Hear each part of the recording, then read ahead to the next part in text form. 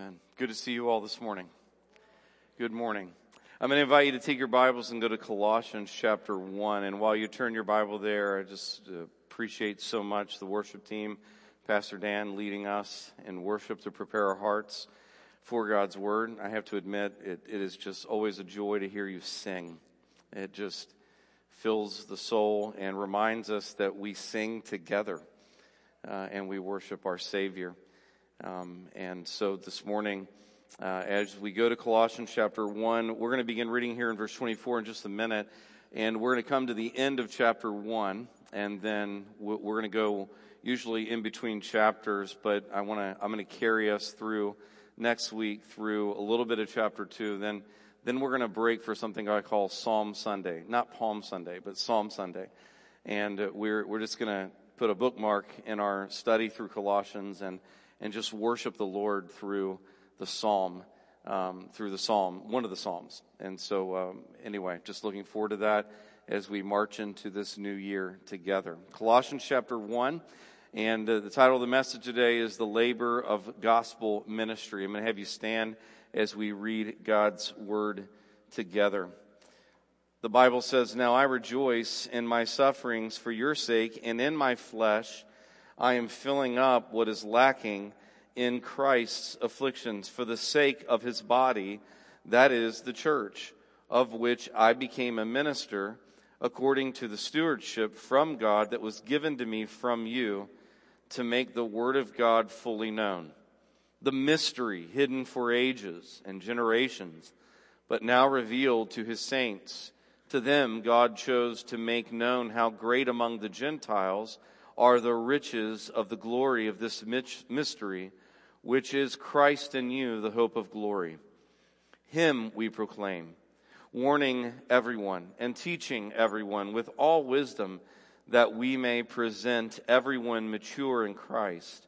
For this I toil, struggling with all his energy, that he powerfully works within me." This is the word of the Lord. Let's pray. Father, thank you for your word.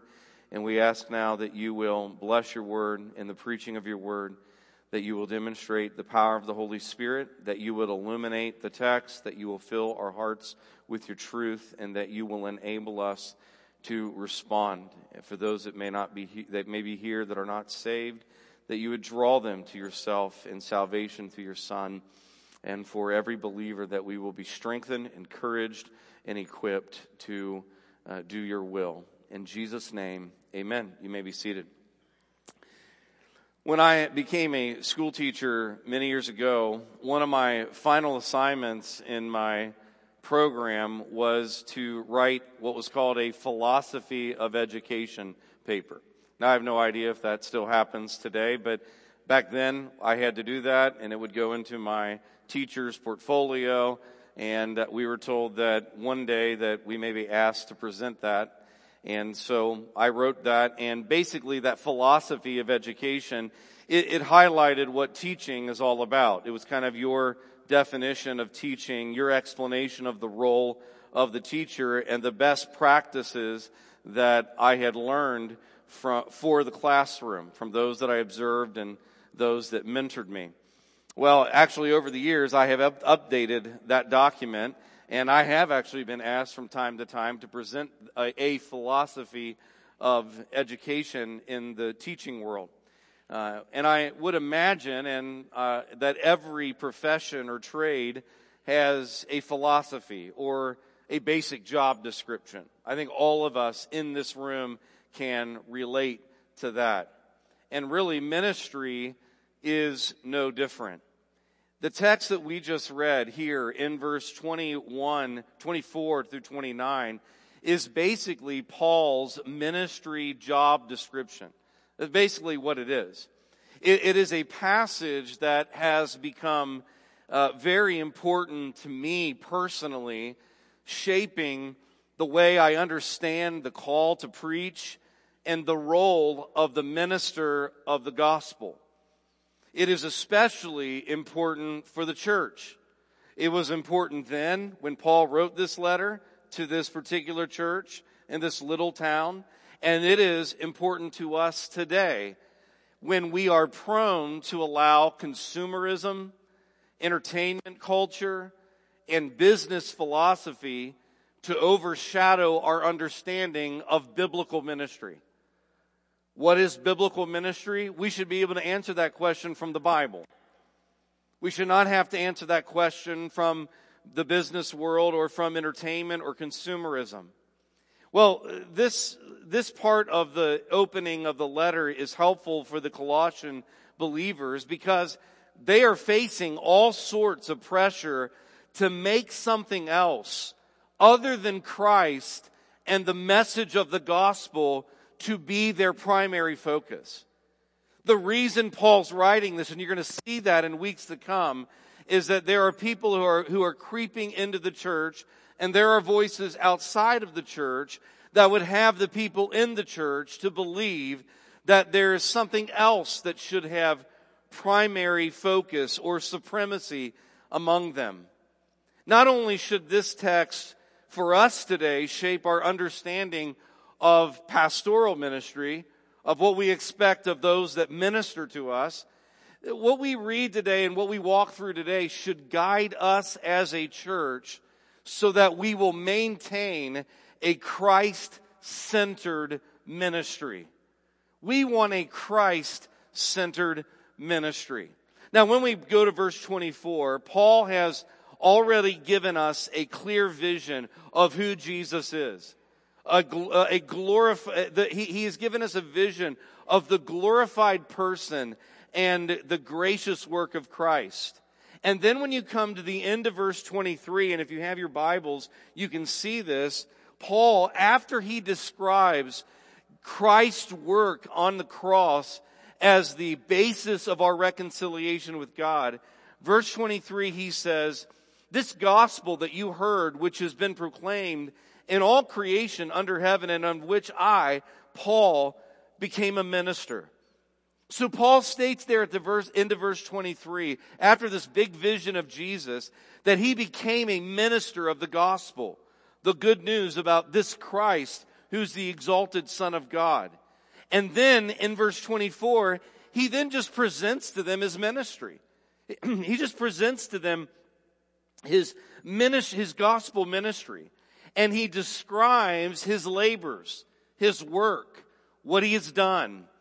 It is his philosophy of ministry, divinely inspired by the Holy Spirit, so that the Colossian church, and consequently every church, including us, will know what is most important.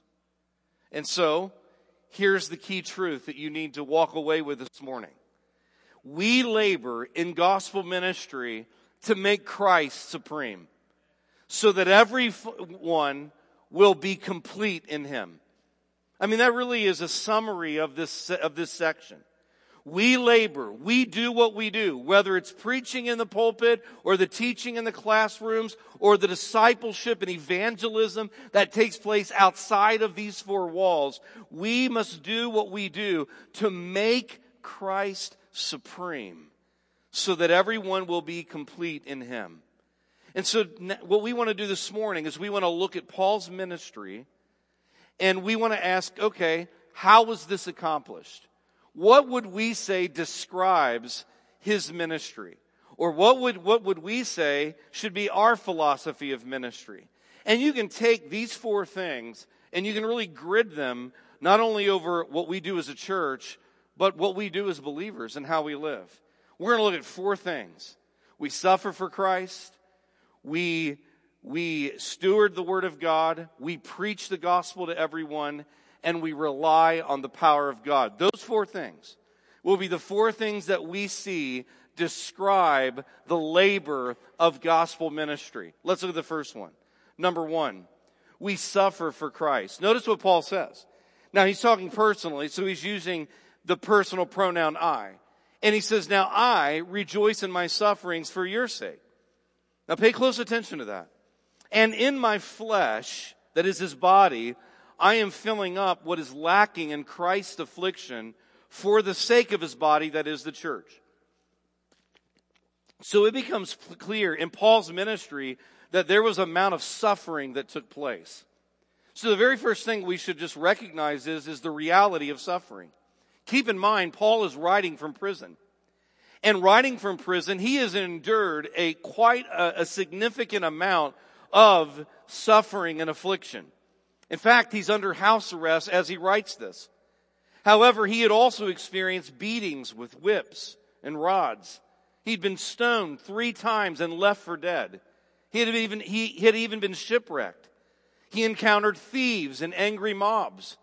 Often he experienced hunger and thirst, as well as the threat of natural elements.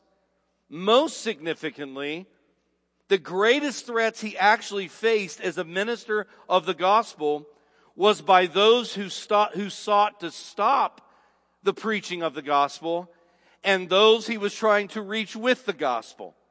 So in essence, all those things could summarize the suffering he experienced, but the 2 most significant things came from people who wanted to stop him from advancing the gospel, and it came from those he was trying to reach with the gospel. You can read all that in 2 Corinthians chapter 11.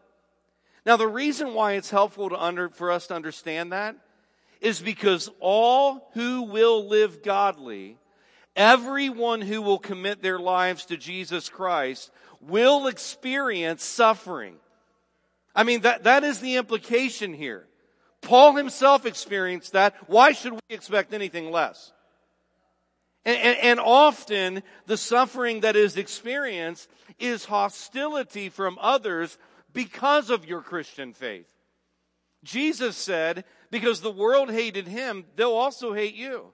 So we should just simply expect as Christians, if you're a Christian this morning, if you have become a Christian this morning, all of your problems did not go away.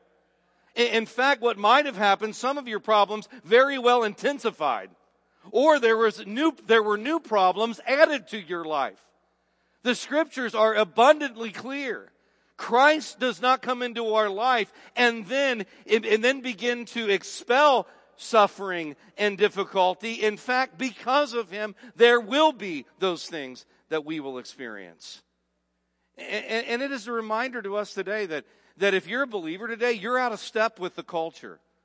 I mean, you're just out of step. We're out of step with the dominating worldview that drives everything in our society. And we don't need to be militant about that. We just need to be aware of that. And we certainly shouldn't be surprised when we speak for Christ or we articulate what Scripture has clearly revealed. We shouldn't be surprised when people don't like that. I mean, we don't want to make people angry, but we certainly want to be clear on what the truth is and what the gospel is. And so Christians, I mean, this is intensified in other places. Christians in countries like China, North Korea, Afghanistan, India, Iran, they face violent persecution because of their faith in Christ. And though we have not experienced that in this country, we should, as Christians, we shouldn't be surprised when people who don't know God do not agree or do not walk in step with what we confess as believers. But it's also important to understand that we realize the reality of suffering means that it's experienced both outward and inward. We face the battle with, it's not just hostility we face. How many of you walked through your week this past week battling temptation, struggling with sickness, as well as cares of family and church? As one author says, life is hard in this fallen world. And every aspect of our life demonstrates that.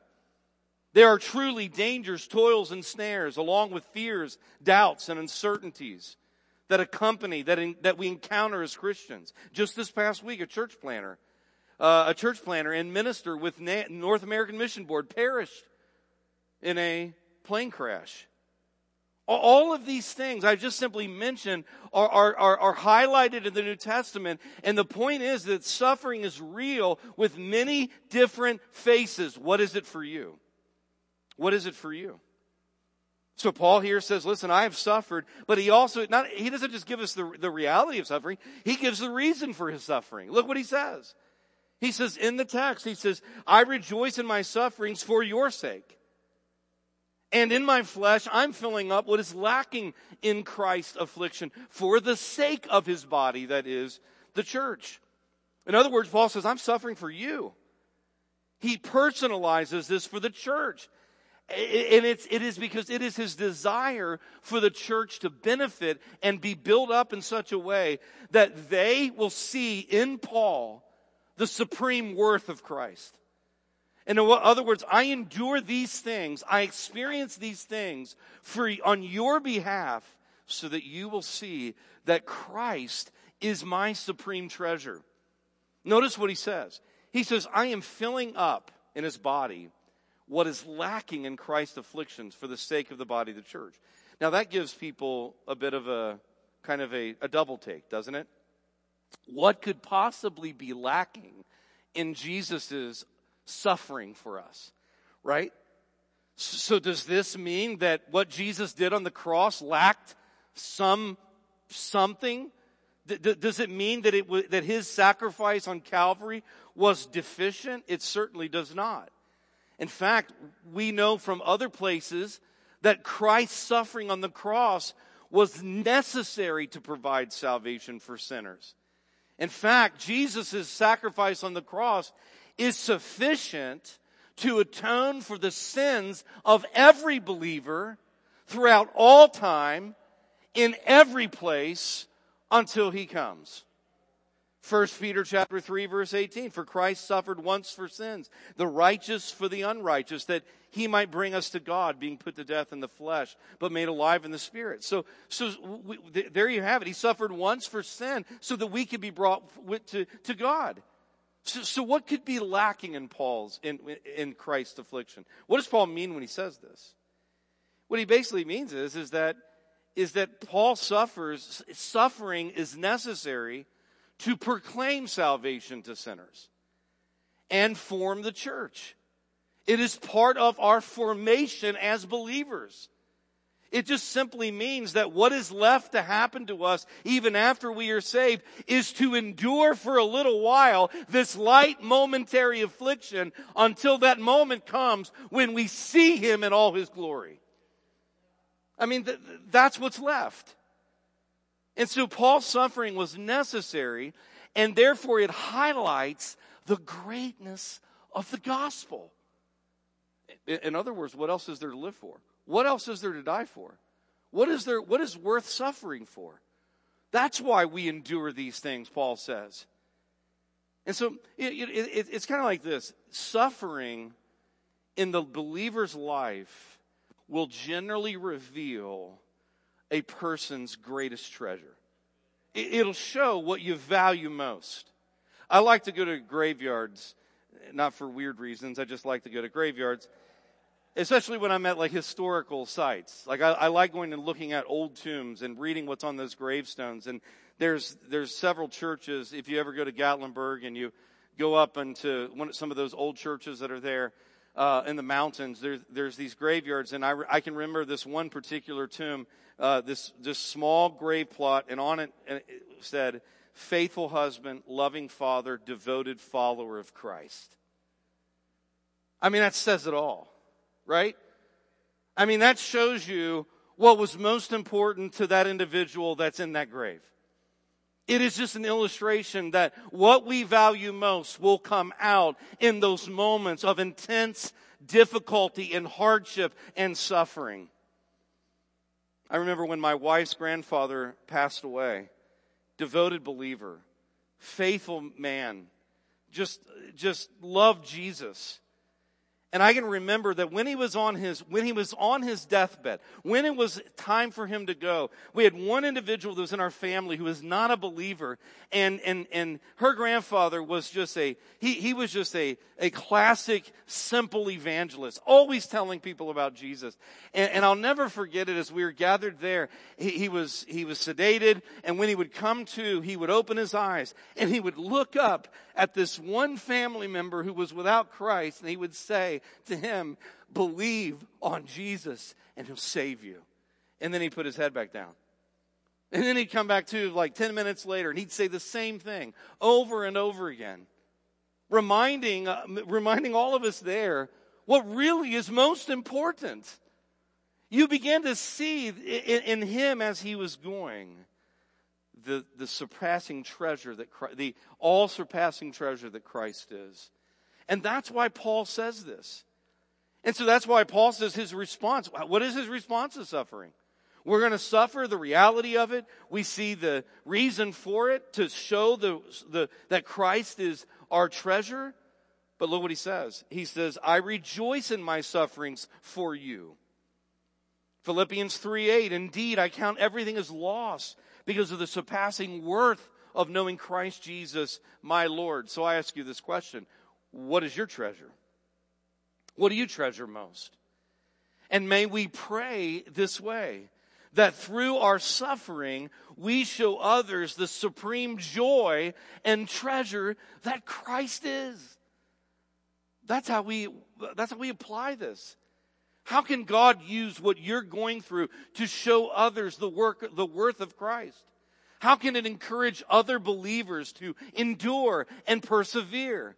So if you want to know one mark of faithful laboring in gospel ministry, it's this: we'll suffer. And we suffer for the sake of the body of Christ. And those that are called into the ministry of the gospel are to give themselves in such a way that whatever they endure is for the benefit of Christ's church. But there's a second thing that we see. Not only does Paul say we suffer for Christ, but we also steward the word of God. Look at verse 25. Here's a second mark of the labor of gospel ministry. Verse 25, he says, of which, okay, so it's kind of one continuous sentence in the English. He says, I'm filling up what is lacking in Christ's affliction for the sake of his body, that is the church, of which what? Of which the church, I became a minister, according to the stewardship from God that was given to me for you to make the word of God fully known. Let's just pause for a second. So the second mark of the labor of gospel ministry is that we steward the word of God. We suffer, but we steward the word. Notice in verse 25, Paul shows you that God is the source of his stewardship. He is a minister of the church according to the stewardship that God has given him on their behalf. Now here's what's interesting. Paul uses the word minister to describe his role. Think about that for a second. Minister. Another way to translate that would be servant. It comes from the word diakonos, which we get servant. And then we also get deacon ministry or deacons. But my point is that I want you to see how Paul views his role. He views himself as a servant of the gospel who is a servant of the church. That's biblical ministry. A man of God is a servant of the gospel who is a servant of the church. Paul didn't view his role, he's not a celebrity. He doesn't say, I became a celebrity according to the stewardship given me. That's not what he says. He doesn't present himself as a leader with authority or a boss to tell people what to do. No, he just says, I'm a servant. That is critical to his view of himself. It illustrates the way the gospel has formed his humility. He doesn't view himself as a superior to his brothers and sisters. And no minister is. No pastor is. No one is better than the people he serves. Let me say it this way. No leader is better than the people he serves. And in no way does that diminish the point of God's call. God's call to preach the gospel is a glorious call. It is a wonderful call. It is a glorious privilege to serve and to minister to the people of God. But here's the point. I think what we need to be reminded of is that God calls jars of clay to preach his gospel. Jars of clay to preach, not build platforms, to promote themselves. 1 Corinthians chapter 4, Paul says, but we have this treasure in jars of clay. He doesn't say we have this treasure in just wonderfully skilled and gifted guys. That's not what he says. With skinny jeans and really short hair. And yes, doesn't describe me at all. But nevertheless, you get the point. We have this treasure in jars of clay to show that the surpassing power belongs to God, Paul says, not to us.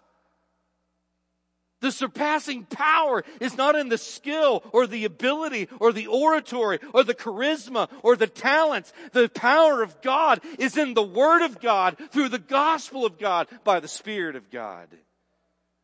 And so what Paul is saying here is that, listen, the source of my stewardship is not me creating a name for myself. It's just simply this. It is a stewardship that came from God in Acts chapter 9 on the road to Damascus, when Jesus stopped him in his tracks, the risen Lord, and saved him from his evil, wicked tyranny to destroy Christianity and gospel churches. And Jesus converted him to himself. But if that's the source of the stewardship, what is the task?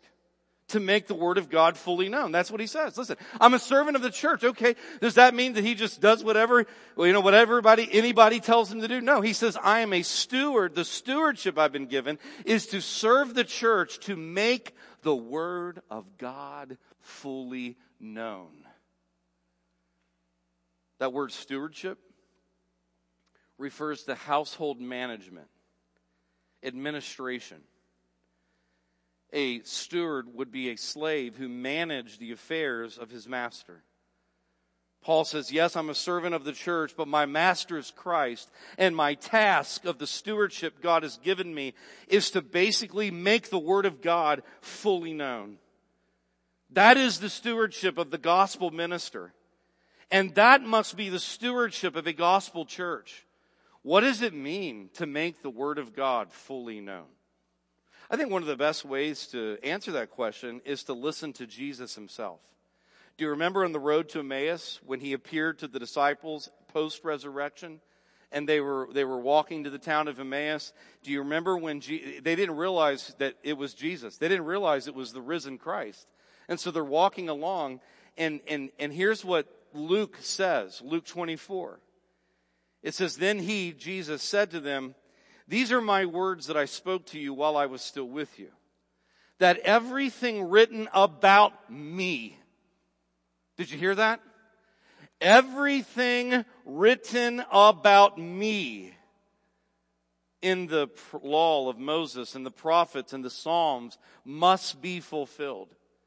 And then he opened their minds to understand the scriptures. And said to them, thus it is written that the Christ should suffer, on the third day rise from the dead, and that repentance for the forgiveness of sins should be proclaimed in his name to all nations, beginning from Jerusalem. In other words, Jesus gives us an idea of what it means to make the Word of God fully known. What it means is to preach Christ from the Word of God. Say it this way. While every verse in the Bible is not about Jesus, I'll be clear about that. While every verse in the Bible is not about Jesus, every verse in the Bible is a part of God's unfolding plan to present to us Jesus. Therefore, the Bible is all about Jesus. And that's what he says. It's all about me. If you ever going to understand the Bible as you're reading it through the course of a year, you need to understand first and foremost, it is about Christ. It is God's unfolding plan and purposes in Jesus. And our task is to make that fully known. And so Paul, he says, listen, we are to steward the Word of God. That stewardship comes from God himself. The truth of that stewardship is this. Here's the purpose of it. The purpose or responsibility of our stewardship is to make the Word of God fully known. And here is the truth of that stewardship. Verse 26, read it. He then explains more clearly what he means. And it actually matches Luke chapter 24. If you take time to go back in Luke 24 and read it, look what he says. The mystery hidden for the ages and generations, but now revealed to his saints. To them God chose to make known how great among the Gentiles are the riches of the glory of this mystery, which is Christ in you, the hope of glory. So you know what Paul did here? Go to Luke 24 and just look at the parallel. Paul echoes Christ. The mystery hidden for ages and generations, now revealed to the New Testament church, is this: Christ, through Christ, salvation is for everyone, Jew and Gentile, male and female, rich and poor. There are no boundaries to the gospel. It is for everyone. So let me make it a little bit more, let me just say this simple. The mystery is this: you can be saved. You can be saved. All of us can be saved through Christ and His finished work. That is astounding. It's not limited to just one particular group. Instead, the Jewish people were simply the vehicle through whom Christ would make His appearance into the world to bring salvation. Paul makes that clear in Romans chapter 9, Romans chapter 10. And so by echoing this, he's showing us that that the mystery that is now revealed is that Jesus is the Savior of the world. That is the simple way that we could put it. And then what he says is, listen, the truth is, there's a glory to this mystery. Notice how he describes this: Christ in you. Which means that Christ indwells all believers, making us new creatures. God is forming a new humanity through the people He's saving. And it will be from every tribe, every nation, every people group. God is saving to Himself a people, and in those people He dwells through the person of the Holy Spirit. And then he says the hope of glory, or the guarantee of future glory in the resurrection and life to come, when all things are made new. And so in other words, this right here, look around, this group of people, all of you and your salvation is a simple display of foretaste of the future glory. That if we together have all experienced salvation, and the Spirit of God has indwelled every one of us who truly believe the gospel, Christ dwells in all of us, and Christ dwells in all of His people. And when His people assemble as a church, there He dwells, and there are the living stones of the church. If that's true, if He has raised us all from the dead spiritually, and saved all of us and made us new creatures, how much more will one day we be resurrected from the dead, receive new bodies, and live forever and ever with Him on the throne? That's what Paul's saying. That's the hope. It's the guarantee of future glory. If you think this is glorious, wait till you get to heaven. Wait till you're in the kingdom that is to come. And you see all the people that God has saved through the work of His Son. How diverse and how glorious will that be? That's what it means to have a stewardship of the Word. We are to make Christ known in such a way that then God uses making that known to save people. And so our stewardship of the Word of God displays the supreme glory and hope of the gospel. What is the glory of the gospel? The fact that we're saved. What is the hope of that gospel? Is that we will one day have future glory with Him. So, how do we see the glory and hope of the gospel on display in our church? Well, we see it on display through our stewardship of the truth. By making sure that we pass along to the upcoming generations the truth of the gospel. By stewarding the Word of God faithfully, not just corporately in the preaching and what we do in ministry, but think about it in your own lives. Christian parent, Christian, you are a steward of the Word of God. You have a table that is a pulpit in your home to lay in front of the next generation the gospel that has saved you, in prayer that it will save them. Be a steward of the Word of God. But that leads to a third thing. And it kind of sounds like a repetition of what we already said. But Paul is very good at repeating himself to drive home the point. Look what he says in verse 28. Him we proclaim. Christ in you, that's the mystery, the hope of glory, Him, Christ, we proclaim. And he says, warning everyone and teaching everyone with all wisdom, that we may present everyone mature in Christ. Okay, so let's review. The labor of gospel ministry is going to be characterized by the fact that we suffer for Christ, that we are stewards of the Word of God, and then thirdly, we preach Christ to everyone. We preach Christ to everyone. Notice that Paul changes the pronoun from I to we. In other words, this isn't just his personal reflection on ministry. This is the blueprint. This is the job description. This is the grid that we've got to use to put over everything. Who do we proclaim? Christ we proclaim. Christ we proclaim, Paul says. He makes it personal for this church. It's the banner Paul gives the believers there. We don't preach a system of works. We don't preach a religion of rituals. We don't come to church to evaluate our manifesto of morality. No, we preach Christ. And Paul is clear. And the reason he has to be clear is because there's false teachers who are coming along and they're saying, now I get it. You've heard all about this thing about Jesus. And I'm sure you're kind of sick of hearing about Jesus and everything He's done. But check this out. If you follow my 10 ways to fast, you will truly discover spiritual knowledge. I mean, that's his challenge. We hear this all the time today, don't we? He wants to counter all of that. Paul, we preach a person, and we preach His work.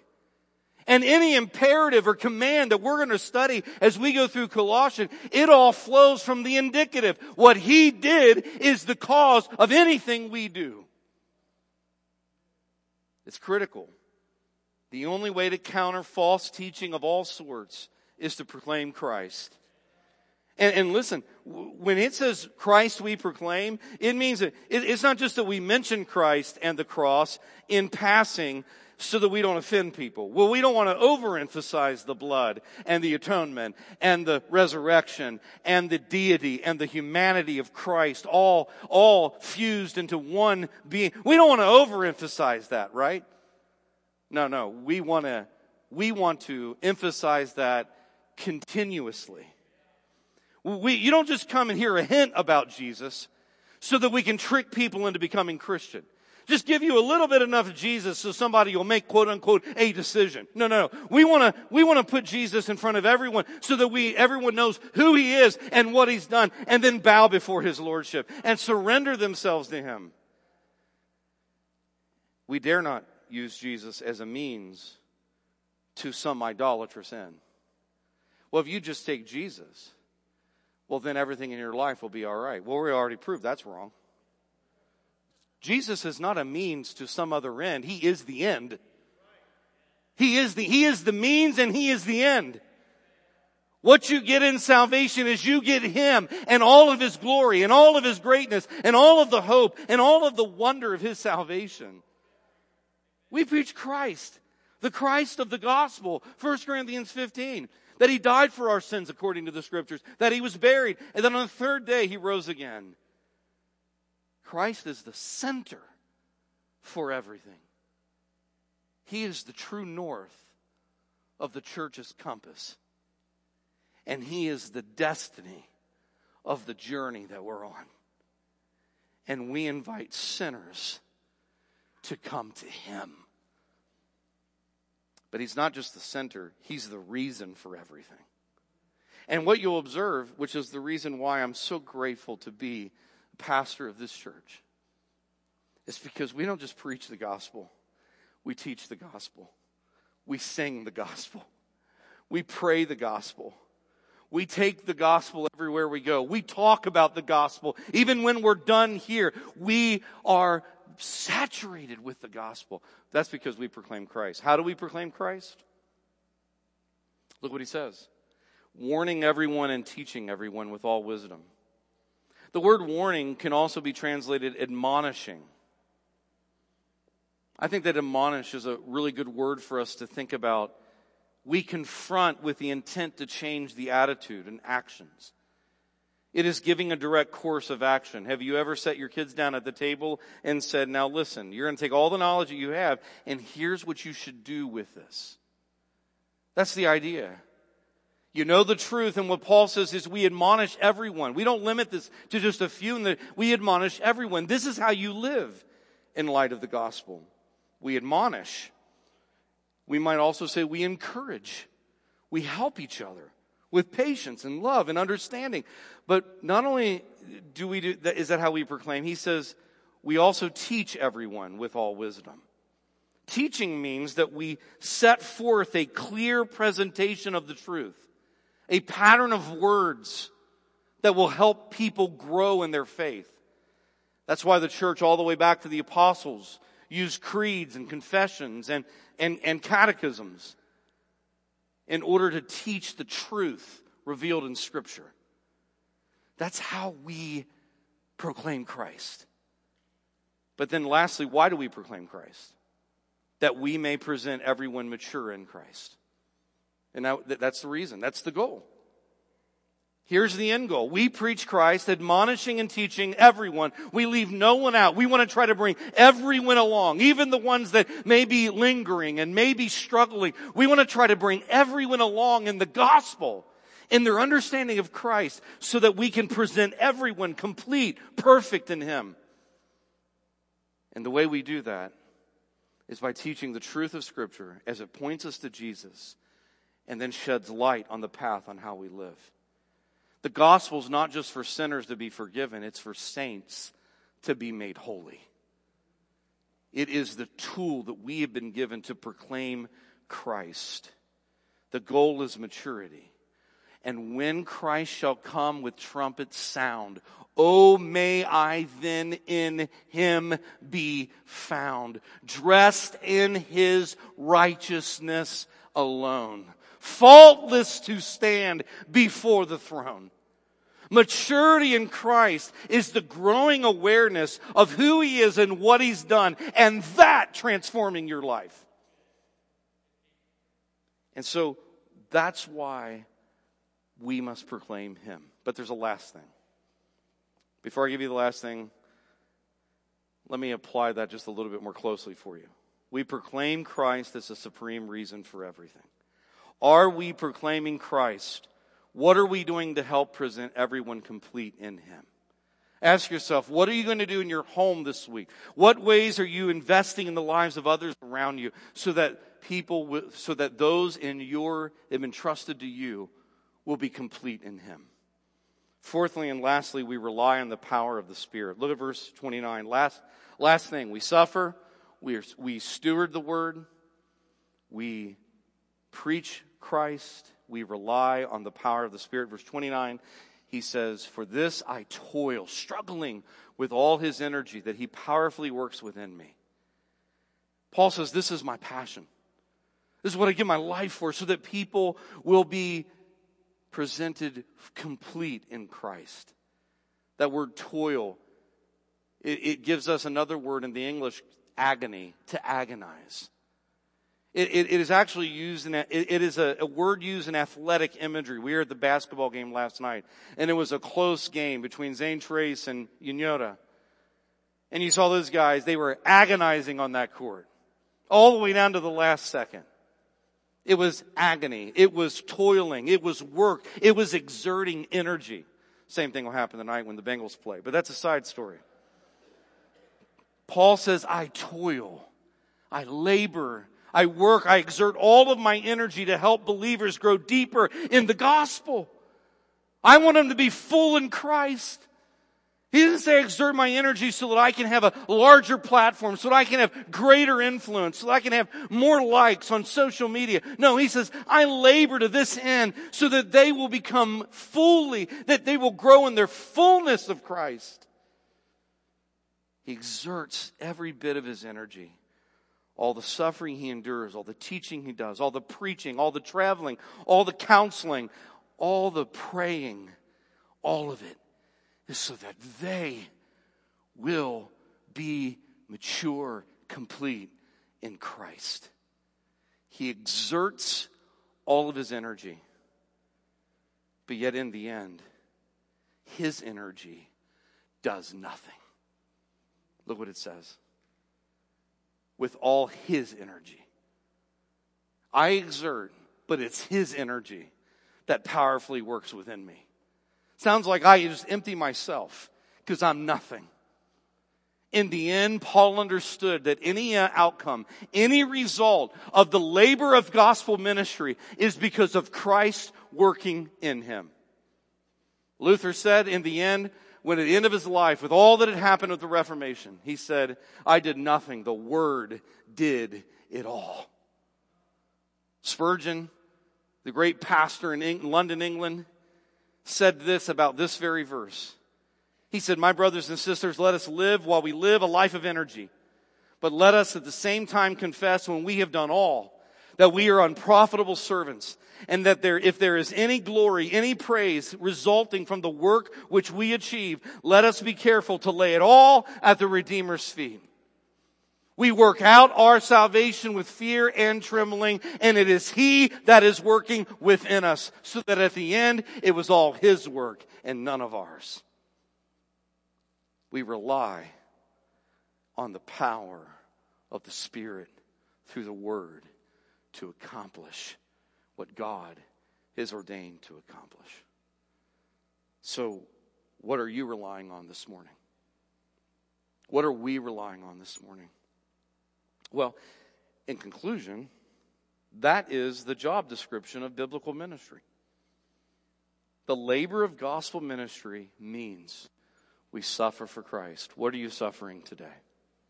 What are you enduring? How will you suffer for the sake of others to find their joy in Christ? It means we steward the Word. How are you going to steward the Word this week? How are you going to make Christ known in every place that God has placed you? It means we proclaim the gospel to everyone so that we'll help one another be complete in Christ. It means that we rely on the power of the Spirit, not the strength of the flesh. Is that what you'll do? Will you labor in gospel ministry? And if you're here today and you're not a believer, will today you cast yourself before the Savior's feet and commit your life to serve Him?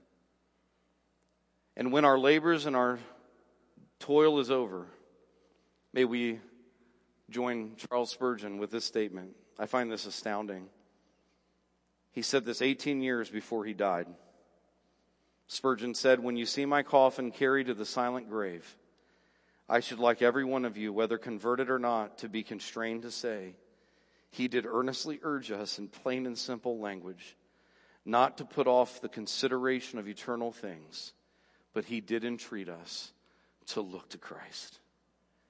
If we come to the end of our days, whether it's the end of our life or the end of ministry that God gives us, may it be said that through us, through our labor, that Christ was made known and that He was made supreme in everything. That is the work of ministry. May we labor to that end. Let's stand. As we stand, we're going to respond with worship. And as we worship, let us pray that God will use His word in our life to this end. Father, thank you for your word. It is divinely inspired. Thank you for the attention of the people that have assembled here today. It is a grace for them to listen, and it is a gift for us to be able to sit and to feast on your word. May you now, Holy Spirit, work on our hearts. If there's one that's never been saved, may now they call upon Christ to save them. And may each of us commit ourselves to the labor of gospel ministry. And may we be faithful to the one who has saved us. In His name, amen.